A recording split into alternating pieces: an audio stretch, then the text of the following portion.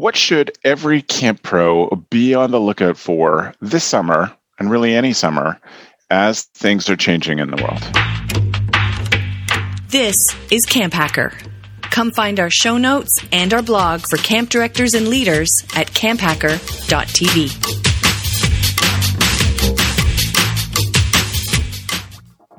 This episode of the CampHacker podcast is brought to you by UltraCamp. Wouldn't it be refreshing if your registration software gave you more time? With UltraCamp, you can track attendance, manage staff applications, streamline registration, and much more. Get back the time you need to focus on what's really important, camp. Find out more at summercampsoftware.com/camphacker. Hello, Camp Pros. It's Travis. Welcome to the CampHacker podcast. I am a summer camp marketing and strategy consultant, and I help camps translate what they do to make it so that more families are interested and insist on sending their children to summer camp. Hi, my name is Chris Hudson. I am the director of Camp Highlight, a one-week sleepaway camp for kids who have LGBTQ parents. Hi. Hey, Chris. And my name is Gabrielle Rail. I'm one of the camp directors of Camp Waro. And Camp Waro is an all-girls camp in the Laurentian Mountains of Quebec, Canada. And we focus on trying to create a positive female community. And we do that while speaking in French and English. And my name's Joe Richards. I'm the executive director at Pierce William Summer Camp and Retreat Facility, which is part of the United Church of Canada's camping network of 55 camps across Canada. And we are located in Fingal, Ontario, about halfway between Detroit and Toronto. Excellent. Well, welcome, everybody. So grateful to have the three of you here. I want to say publicly thank you to the three of you for hosting when I was unable to make that a couple shows ago. I appreciate you all having my back on that. We are talking today about what I am tentatively calling the eye of the eagle. What we think that camp pros should be looking for within their camp community this summer. We are recording this in January 2021, so we're thinking about the 2021 summer, but I think these kind of noticing skills will help us carry, will be good skills for the rest of more than just this summer coming up. And there's lots of different pieces to this. Of course, it's about campers, it's about staff, and I think it's even about families, and maybe it's even about your camp neighbors, and how things will be different this summer coming up. So to start us off, I wonder, Chris, if you've been thinking about what you're anticipating, definitely with your social work background, I know that you have a head for this kind of thing. What sort of stuff are you anticipating in your camp community this summer? Widespread anxiety. We laugh, but the one thing that I'm really thinking about how to head off at the pass is just that anxiety. You know, at our camp, we don't have a lot of homesickness. We don't have a lot of bedwetting. We don't have a lot of running away. For the most part, our kids are pretty stable. And that is because we've spent years building a culture and building an environment in which they feel safe and protected. And if there's one thing that we can say about 2020 is that most people all over the world felt neither safe nor protected. And, you know, the bubble that we create won't be free. The bubble that we've created in the past won't be free from that anxiety. The kids will be bringing it with them. Now, it's we're recording this now mid-January. And by the time camp rolls around, depending on what, me being in America, depending on what the states do, then it's possible that the majority of people might be vaccinated by then. Nevertheless, even if that is the case, let's say that all 50 states get it together, vaccinate everybody by, say, June 1. Even still, I think the kids are going to be coming in with a sizable amount of anxiety. There's going to be a lot of things that we might ask them to do that they just haven't done before. Right. Strike that. Then not done before, but done recently. In a long time. Like get in a line or, sit down at a table with people, someone's sitting right next to you, or, playing volleyball, all of you touching the same ball over and over and over again. There's a lot of things that are going to feel awkward to them. And we're going to ask them, again, I'm talking the best case scenario. If like I said, if most kids and staff can be vaccinated, we're going to be asking them to push themselves. And listen, It'd be different if camps are going to be held in December of next year. But we're still within this cloud of uncertainty that is going to be summer of 2021. So that's the number one thing. I have a couple of things, but that's the number one thing. That's, I think, anxiety. Absolutely. We're going to see a lot of that unchecked. Chris, I wonder if I can just ask you to follow that up. Within kids, how does anxiety present itself? I know we don't know how it will present itself, but what are the sort of things that will be signs? People write entire books on this. It can, I always think of it like from weepiness to flipping tables. Okay. You know what I mean? Like whenever it's funny, whatever behavior children present, it's like, oh, well, they're anxious or sad. That seems to be like the adults too. We do that too, right? Like, oh, they're anxious or sad. And so, but if you drill down into that a little bit, one, how does it present itself? The tip that I could give people, actually, no, you can't even give that tip because the other thing is a lot of us haven't seen our kids. By the time we see them, it'll be 2 years. Yeah. 2 years since we've seen our kids. I was going to say, just if their behavior is markedly different than what you remember, but God willing, their behavior will be markedly different. They're 2 years older. They're older. Yeah. Yeah. And for our 8-year-olds, that's 25% more life lived. That's extreme. So, I think people are going to see, I think there's going to be a lot of homesickness. I think there's going to be a lot of not eating. Yeah. I think there's going to be bedwetting. And I think there's going to be, I'm not looking forward to this. The thing that makes me most anxious as a camp director, I think kids running away. Honestly, running away from group and being out of place and trying to find some isolation. Right. Especially some of our kids who are neuroatypical and they haven't been around crowds in a while. And that's just the way that they like it. And now they're back in this situation. And, I can spin off a million different examples. But I think now that I'm talking it through, the real challenge I think for us is going to be to answer the question, what is baseline for our campers? Right. We don't know them. Mm-hmm. We don't know them this year. Mm-hmm. Yeah. Chris, how do we deal with the anxiety that the parents are going to have about sending their kids to camp? Right? We need to be on the look for anxiety and triggers in kids that we haven't seen for 2 years, even if they're normal campers or normal staff or returning staff members. Yeah. But what we're noticing in registration is our numbers are much lower than they've ever been because in Ontario, the rate has increased dramatically in the past month and a half, the rate of infection per day. And so I just wonder how will the anxiety of parents present in kids? And nobody can know that, but let's be real, right? Parents are anxious around sending their kids to camp, period. That's something that we deal with every year, and we already know how to deal with that. We know how to talk to them. Usually we have the answers about everything they're concerned about. We're able to paint a picture and tell them we're going to keep their kids safe. Now, again, best case scenario, we'll be able to paint that same picture around health issues this year. Camp Highlight, we've already started talking to, we're conferencing with our nurse, we're talking to professionals to figure out exactly, and with the campsite, to figure out exactly what we can do so we can have that conversation with parents. We want to be really upfront. That said, I like the way that you put it. Parents are going to transmit their anxiety to their kids. And again, for sure, that's something we deal with every year anyway, and honestly, I have found in 20 years of camping that parents are always far more anxious than the kids are. Far more anxious. They have far more information, and also they're not at the camp, so they don't know what's going on, and they don't see all the fun. They just see all the sort of the exercise and chore around it, especially around being separated from their own children. So, to answer your question, I think we can be prepared. We can talk to professionals. We can talk to health professionals. We can figure out what's going to work for our site and advertise that to the parents and be like, look, we are thinking about this. This is what we have in place. This makes sense for where we are, wherever we're going to be in that moment. This is what we are doing. So we're being very proactive. And at the same time, just using the same skills that camp directors have been relying on for years to assuage parents and calm them down as they're dropping their kids off. At the end of the day, your kid's going to be fine. And if they're not fine, they're going to be fine because we're going to take care of them. That I don't think that song and dance has changed. And I also think that So we have to prepare, as Chris described, but we have to make sure we're telling them that we're preparing. So we can't just assume that everybody's going to think, oh, they're camp people, so they're going to have done all these things.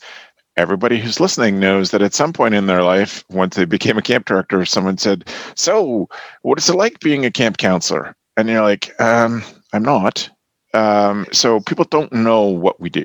And so we have to be good at communicating. And part of that is communicating about all the training that we're doing right now to be ready. Talking about, Chris is talking about, talking with the nurse, talking with host site, talking with site, kitchen, management staff, maintenance staff about what things are going to be like, and then communicating all of that to parents. So much of this is a communication problem. And not a problem, it's just a communication exercise that we have to manage. So I think we need to over communicate. We need to be ready to communicate in many different ways. And I hope that camp pros are ready to be patient with many more parent calls and emails this year. A lot of us don't have patience for parent calls and emails. And I think it's time we're just going to have to dig deep and be ready that we're going to answer all of those with patience and understand that it's going to happen and it's logical. It is not a sign of weakness in those parents. It is a sign of caring. And we also care for their kids. Kev, what sort of things are you folks thinking about? Campers or staff or whatever? What other things you're looking for? Well, I think that going on with the communication with parents, I think if we are to look at the silver lining is that we do have the ears and eyes of parents. And so that gives us an opportunity to really showcase what we are doing at camp and to allow them to see the readiness, the transparency, the realities that we don't know, but we're planning the multiple scenarios so that we're prepared. I think there's when we're in crisis, there's an opportunity to create bonds. There's an opportunity to create trust. There's an opportunity to tell parents, we got you. Your kids are so important. They're so important to us, and parents to really feel that genuine care. I think there is an opportunity here to communicate with parents where perhaps we've always had anxious parents, but then we also have the parents that just aren't paying attention to what we're doing, and they don't really know what we do, and perhaps those numbers are going to go up with curiosity on how we're going to train our staff, what programs that we're doing, and what are the necessary steps on their end that they need to do with their campers. But I think there's an opportunity in communication. And I'm a big fan of keeping it short and sweet and to the point and clear. So, but there's that opportunity. I think at camp, going back to the anxiety piece, I think one of the things that's going to be stressful is the confusion. I think not just confusion on maybe a new schedule or new procedures or even how people eat their meals, but I think confusion in I used to like being around a lot of people, but now I don't understand why I'm feeling the way I'm feeling, or I love this activity, but now for whatever reason, I'm jumping internally. So and now it feels entirely different. It's just a whole different feel. Yeah. Yeah. And sorry, I interrupted. Keep going. No, it's fine. For me, I think that, when you're working with staff members and campers, a lot of the time there's those feelings as Chris was talking, anger or sadness, and they manifest in so many different ways. But I think there's going to be, sometimes it's easy. I miss home, or I don't like this person in my cabin. I think for a lot of people, including our staff members, they're going to be confused by the feelings that they're experiencing. And I was watching I can't remember what I was watching exactly, but two people, met up and they hugged, and I was like, you can't hug. And I'm jumping and watching it from screen, and I'm like, oh yes, this is a movie. This is normal. But I had this internal jump saying like, whoa, don't do that. And that really made me think about our kids this summer. And I think that these are the type of things that where camp directors can really take off their camp director hat and say to their staff, what do we need to do to feel okay at the end of the day? What would be helpful? What do we need to do at the beginning of the day to start it off right? How can we create a space of kindness and understanding towards each other? Because, for a lot of camps, this was a gap year. So those 17-year-olds that were JCs 2 years ago or might be activity heads now. Right. That blows their mind. You're going to have 17 and 18-year-olds that have never been staff members. So you'll have whole sections that are completely new people. So how do we create that community and culture of sort of understanding that we're all trying together, being vulnerable, but then also being kind when people react or don't know what they're doing, and opening that conversation to your staff members and you being transparent about you're not exactly sure how, but let's try to figure this out as we go. Let's talk about it first and implement it and see if this is helpful. Yeah, that's perfect. Joe, what sort of stuff are you thinking about? I think I'm thinking differently in the sense of the things I wrote down were things like, figuring out what people have missed the most, and the potential to give them more of those things. I know that lots of people would say that what campers who come back and staff who come back are going to want is to see the things they've missed or to the things they love. But it's also the opportunity for us as we watch what we're doing to remove the things that we never liked. Right? It's watching for the things that, as I walk around camp, because I live at camp, and I think that gives me a unique perspective every day. I walk around and I think about all of the changes that happened since August of 2019. Right. Like we removed 25 trees that created a wall of conifer behind a cabin row. We removed them so that they wouldn't blow over and knock over, ruin a cabin. But 2 years later, it looks like if you don't know, you'll just look and and we've built things before the pandemic and we've built things during the pandemic with what we have. And so I think about what people have missed, what we can let go of, and being more intentional, because I think the idea of over programming might cause the anxiety to be more. And so programming in the quiet times or programming in the free time or more choice-based programming.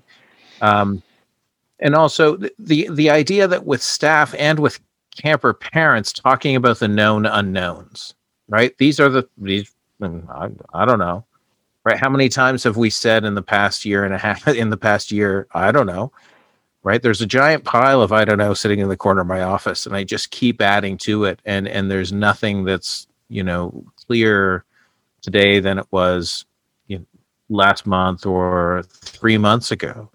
And so I think as I'm going to watch for, right, the excitement on people for being back where they love to be, if they're allowed to come back, because that's a known unknown, and giving them the ability to really put it into place, right? That they're in this place.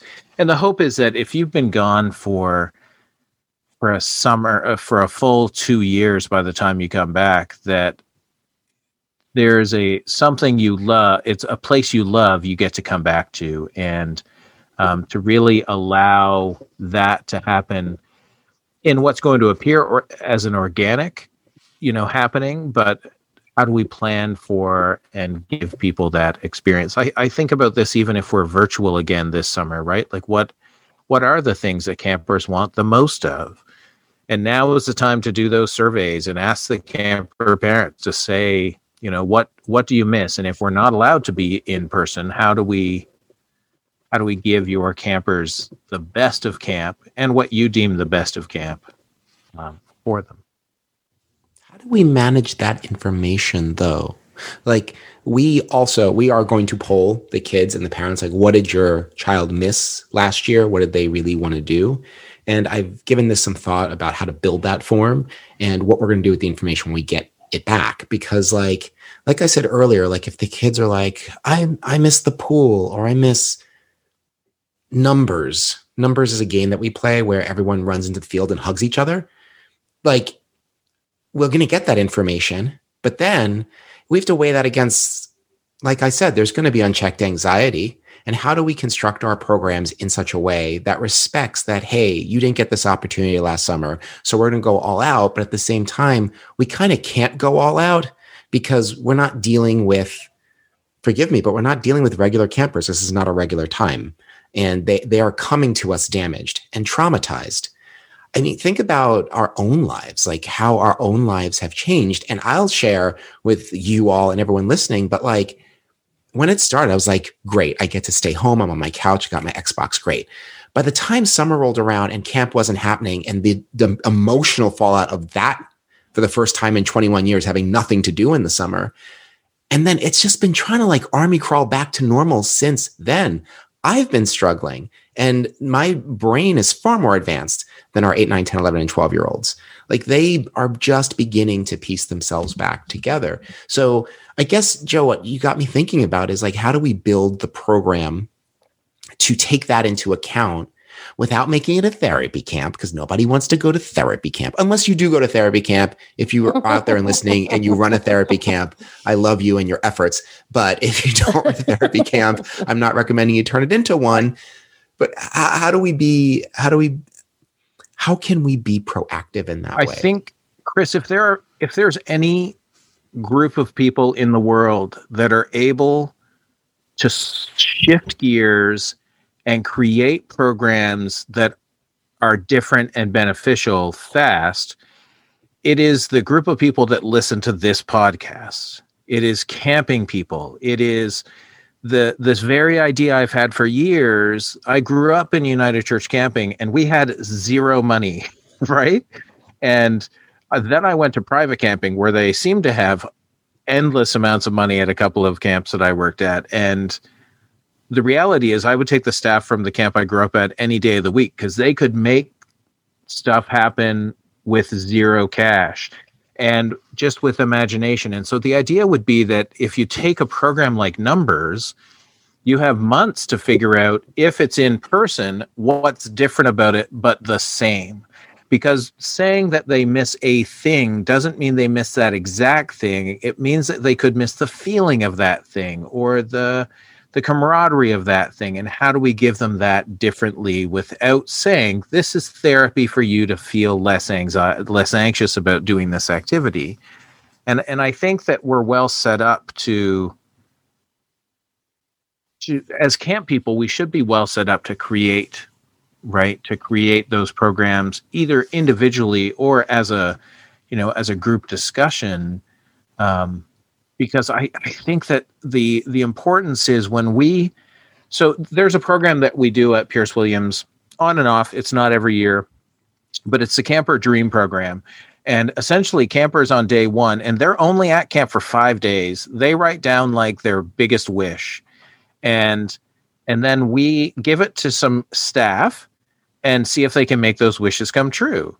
And some of those wishes are, I want to go hunting for unicorns. And our staff figure out how to take that camper hunting for unicorns. Wait. And your kids want to hunt unicorns? Hunt them. Well, a hunt as in like potentially like Easter egg hunt. You don't shoot the Easter eggs, Chris. You just visually find them and give them a hug. I'm trying to help you out. So you clarify for the audience. It's the huggy hunt. It's the hunt hug. And so it's the idea that if you can make an elven dinner at your camp out of nothing, then we can adjust to a new type of programming and a new reality. And who knows how long this reality is going to be in place, right? Like because in 2022, are we going to be allowed to play Numbers where we hug each other? And in 2023, right? Or do we think that this pandemic has changed people for a longer term? And the answer, as I mentioned, goes into a giant pile of I don't know sitting over in the corner because it's a known unknown. I don't know. But it's I one of can those things that certainly we'll have to be watching for. Like that's sure. worth saying to ourselves. This is the sort of thing that we need to look for going forward. That this may take longer. Certainly, it definitely will take longer than we want. It may take longer than we anticipate to get to the vision of camp that most of us watching and listening are used to. Yeah. And I also wonder, go ahead, Gab. I was just going to say, and not to undervalue the power of validation, validating feelings. And that's not at all, therapy camp. That's just acknowledging, what we're going through is tough. And, and I know there's a whole scientific reasoning behind that, but when you're able to express that things suck and somebody else agrees and says, yeah, this does suck, there's some sort of weight that is lifted. And if it's not lifted, then that's, what camp people do. We have a little bit of a further conversation, but I think it's setting up your staff members for success from the beginning to say that things aren't going to be the same. And how do we manage campers' expectations and to lead them in saying, let's not sugarcoat something that can't be sugarcoated. Let's be transparent about it and validate that this isn't exactly the same, but what's the ultimate goal is that we're here together, and not dismiss those feelings, but just validating them. A lot of the times that's what's needed. And that's like 101 with the campers that are home lonely or homesick, that are missing home. We don't say, oh, it's going to be fine tomorrow. You don't say that to a kid. They don't trust you. When you say things like that, you say, yeah, it's hard. And even for me, sometimes I do miss home too. It's one of the first things you do. So I think we have to not try to put on a sparkly face, and we can put on the sparkly faces, but we can also say, yeah, this isn't what we expected, and it's okay. Do you remember why you got into camp in the first place? Sometimes all the busy work associated with running a summer camp keeps us from seeing why we're there. Ultra Camp helps you get back to what you love and why you are at camp. So what does this mean? Ultra Camp means powerful tools. With Ultra Camp, you can automate your billing for your camp clients. You can simplify your registration process and even manage your hiring process with integrated background checks right in the database software. Communicating with your customers and donors becomes much easier because you have the information right at your fingertips, all in one place. Just for CampHacker listeners, for a limited time, you can get free setup of a new Ultra Camp account. If you think this all sounds too good to be true, they'd love to talk with you. They'd love to show you a future where you can finally have the time to get back to what's really important, growing and developing people at summer camp. So visit their website at summercampsoftware.com/CampHacker and set up a time to chat. They look forward to meeting you. One thing that I'm trying to anticipate or think about or consider stuff that's non-obvious to camp people, like, we're camp people, like we are going to be watching our children and putting ourselves on the line for our campers. And I'm trying to think about some of the stuff that won't be obvious to me. And I wonder about, and this is a big shift in a different direction, but I wonder if I could challenge each of you to think about some of those things that would be outside of the care about kids in camp and do that. And to open that up, I wonder about things like for those who have remote sites. So you are on a lake or out in the woods and stuff, and your neighbors haven't had camp people there for 2 years. Is it going to be hard for neighbors? I know here in Ontario, there has been a big trend to people moving out of the city and moving to their cottages or country houses or whatever they're called in your region. Some Northern Ontario, those cottages are called camps, which is extra confusing. But I wonder if some of those folks are going to be surprised to be reminded that they bought a place beside a summer camp in what that entails.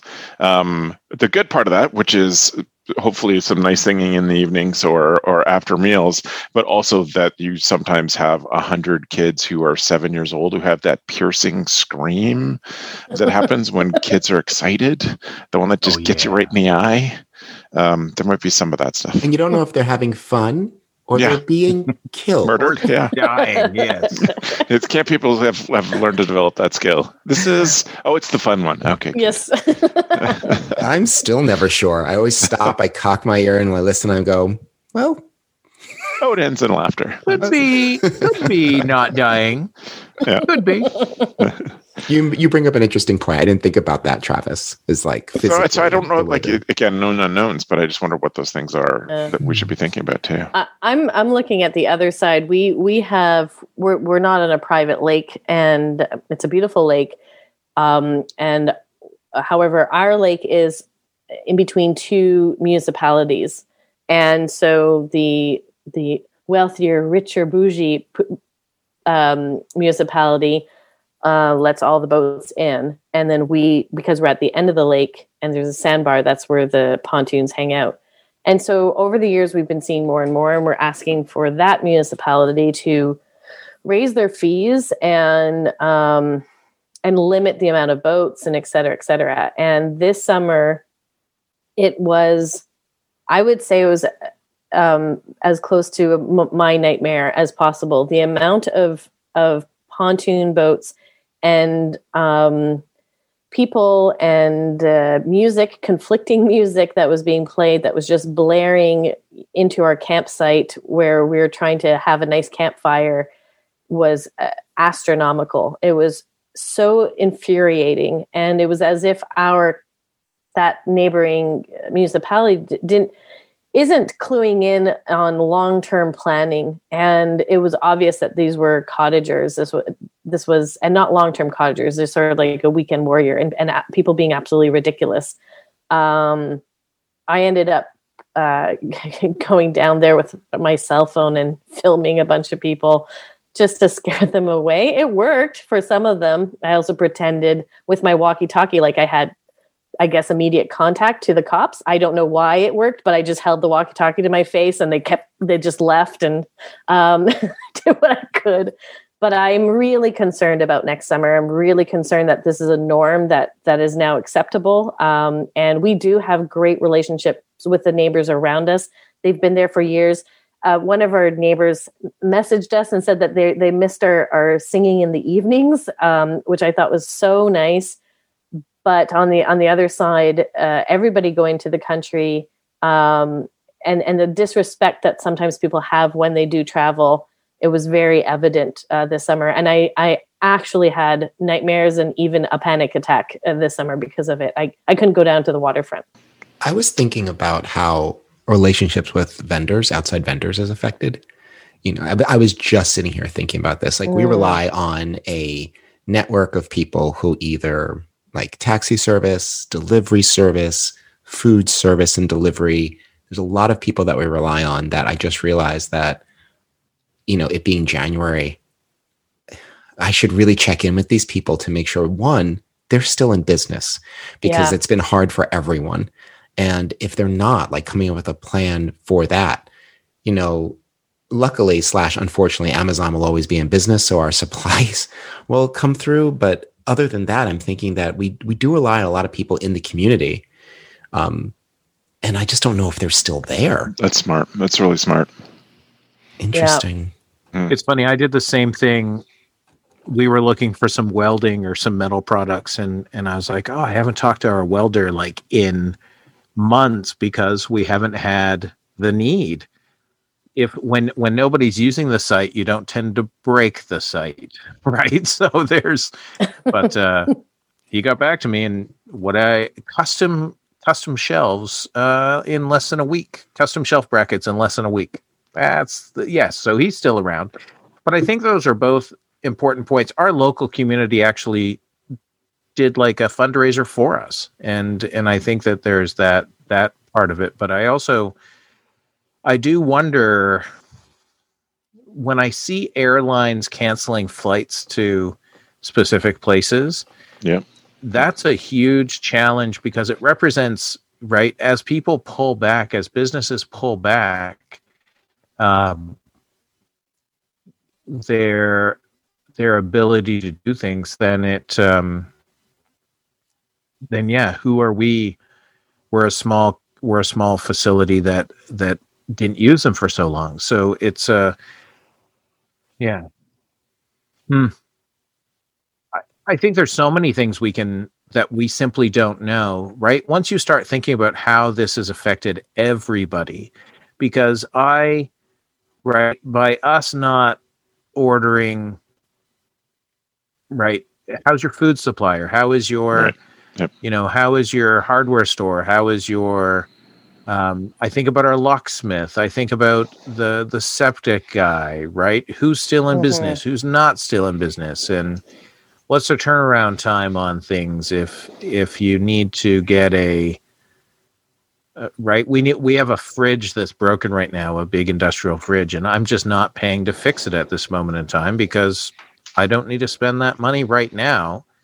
But how much time do I need to give them if I want to fix it before people come, right? So, is anyone here worried about transportation? Speaking about outside vendors, Yep. I realize that we usually ferry kids from like metropolitan areas like New York City. We like subsidize like a van, like limousine service, bring the kids in. Sometimes it's an actual limousine, which was all the rage that year. Yeah. And I'm just like, I don't think we'll be able to do that again, which then has like actual consequences for enrollment. There's some people who just will not be able to get their kids to the middle of the woods of Pennsylvania. Again, it's like the kind of thing to call and check in and see like what all these vendors are doing post-COVID, during COVID. It's not like it's going away. Yep. But it's just something to consider. Like, how are we moving kids around? If you are at a camp where you are doing field trips and you're going off-site, like what is that? What does that look like? I mean, even if all your kids are vaccinated, all your staff is vaccinated, like it doesn't matter. The bus company might be like, well, actually, we can only get 20 kids on a bus. That's it.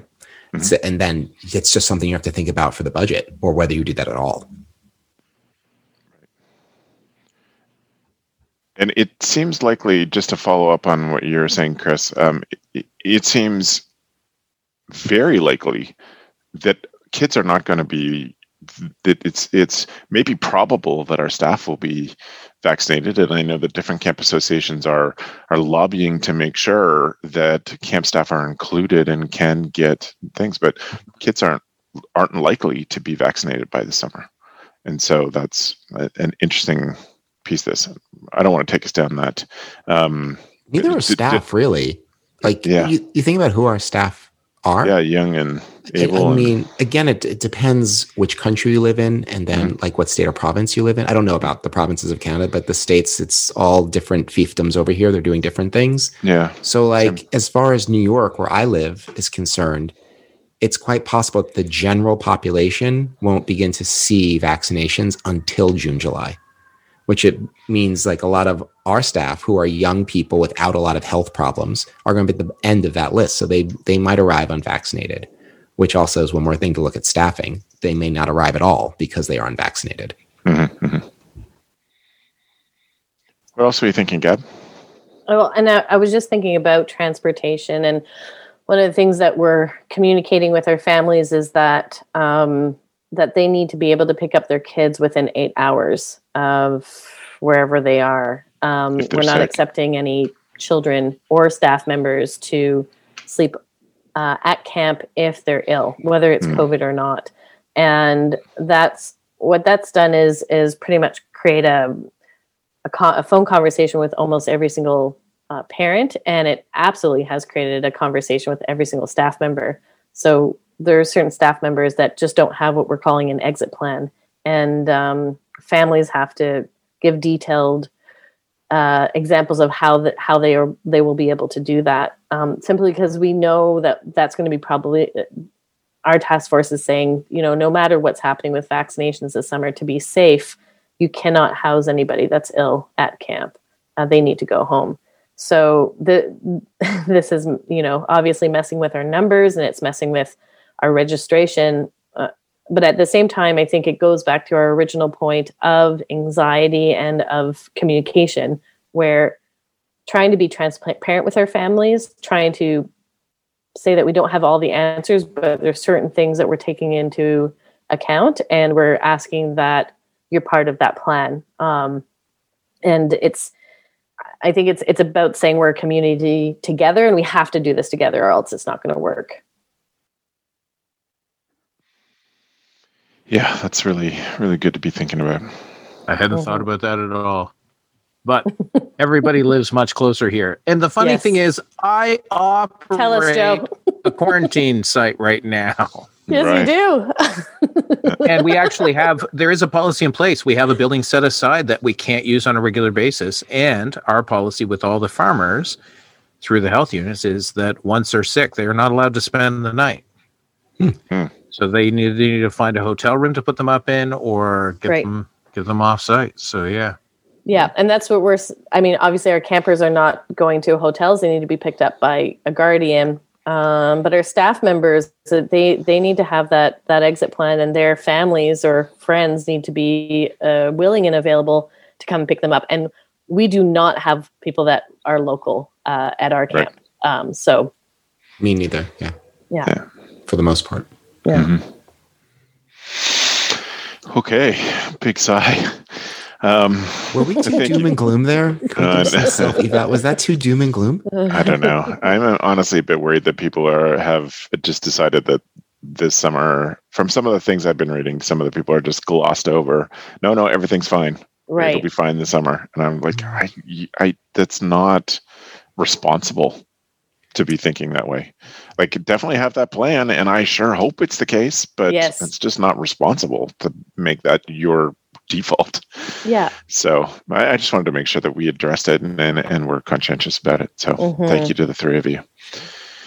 If you learn something from folks, I'll give you a chance at the end of the show to reach out to them if you have some questions. If you got something from this discussion or previous CampHacker discussions, I would encourage you to use the ratings feature on your podcast app to let us know which particular shows. Leave us an honest review on iTunes or any of the other places that you can leave podcast reviews, because we want this to get out to as many camp pros as we can. We therefore are moving on to our tool of the week. Tool of the week.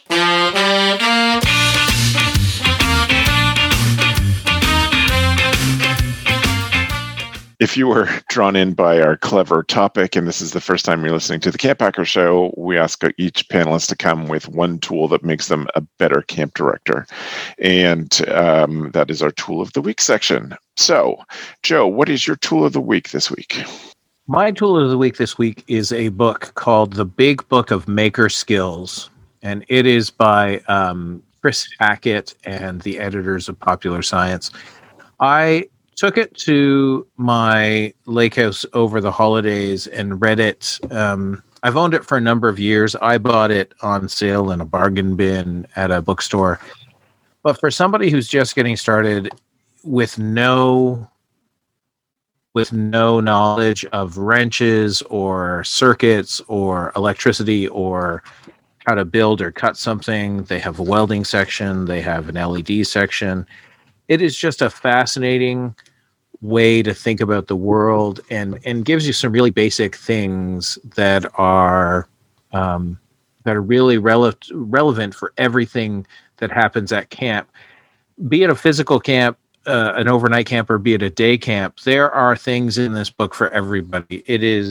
I have a price on it of $10. I don't know what it actually costs right now, but it's brilliant, and I would encourage other people to keep sort of resources like that in your library. Yep. And if you want to find these things, as usual, you go to camphacker.tv/podcast, and you can find the show notes there with a link. This is episode 140. And so if you want to find it, stuff like this book or everybody else's tools, then go to camphacker.tv/podcast. Chris. So, class, I was unprepared. So There would have been no reason you couldn't have. No one would have known. But if there's one thing we do on this Who's podcast, gonna know? We tell the truth. Who's gonna know? Nobody's gonna know. The truth is, I was unprepared. So I'm going to recommend one of my favorite books, which is off-camp topic, but I highly recommend this. It will change the way you think of anything. The book is called Amusing Ourselves to Death by Neil Postman. And Postman, he was an educator and a writer here in New York. And what he was positing was that, hey, the news looks more and more like entertainment as time goes on. How is it that, you think about Charles Dickens in his time was as famous as the Kardashians are now, but he was a writer, and I'm not even sure what they do. He goes on to say, just like we have dumbed down and streamlined so many extremely important aspects of our lives.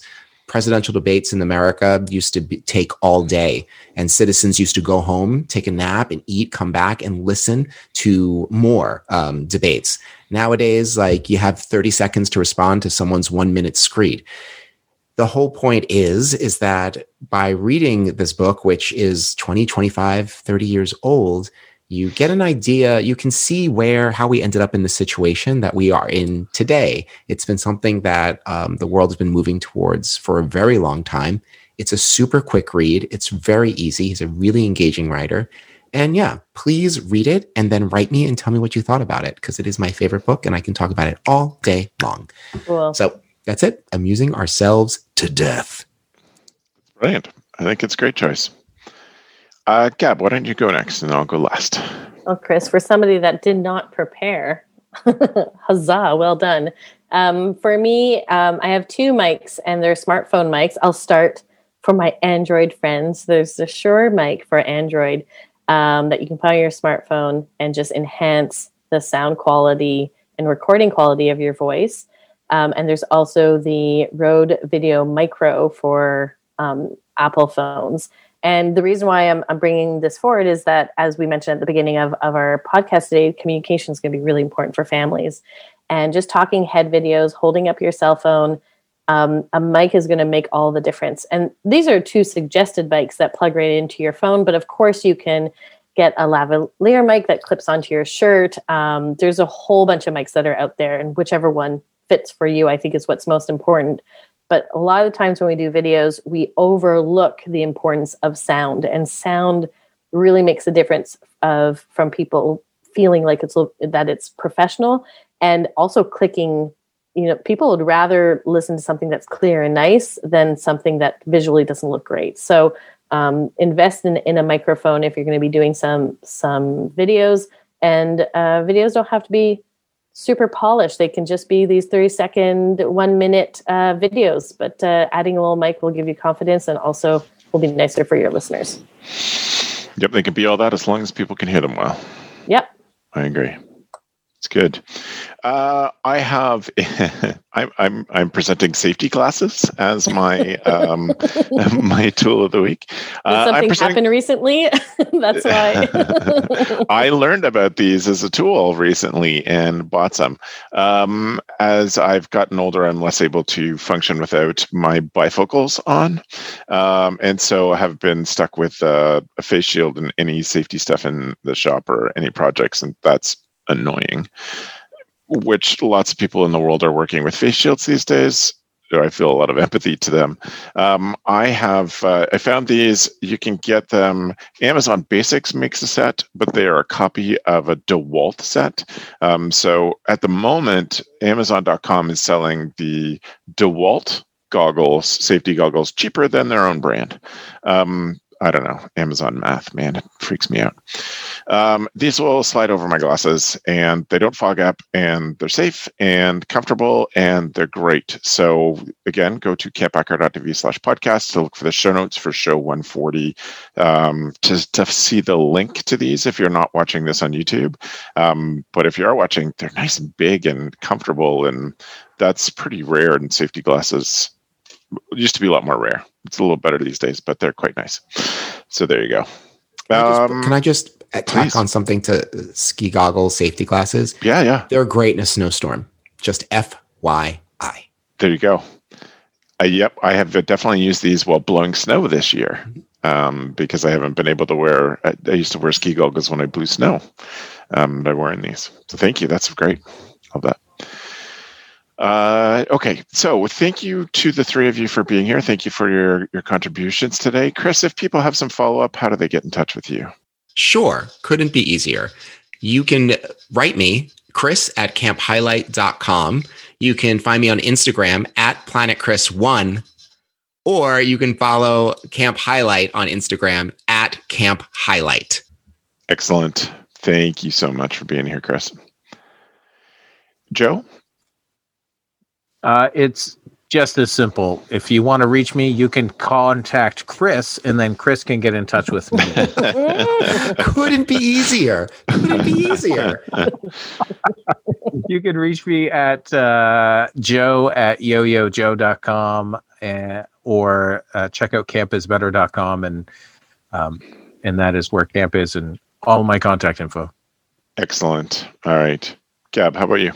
You can follow me on Instagram @Gabrielle Rail, and you can DM me there. And you can check out where I work at waro.com, OUAREAU.com. And you can also send me an email at info@waro.com, and my good friend Adixen, who responds to that, will make sure I get back to you. Perfect. That's perfect. Thank you so much. Well, I want to thank the three of you again for this, and I want to say to those who are watching this on YouTube or listening to us as you're walking about, how grateful we are that you are a part of this camp community, and thank you for being a part of the CampHacker podcast. Thanks for the evening, friends. The CampHacker podcast is brought to you by Beth and Travis Allison, summer camp leadership training and marketing consultants. Thanks for listening. CampHacker, bringing your world into focus. Hey Camp Bros, we love that our industry is built on sharing. In order to foster that spirit, we hope that whenever you share an idea that you learned from the CampHacker podcast, conference, summer camp professionals group, or wherever else, that you're quick to give credit where credit is due. That way, we can all encourage more camp pros to share the tips and tricks that will make camp better.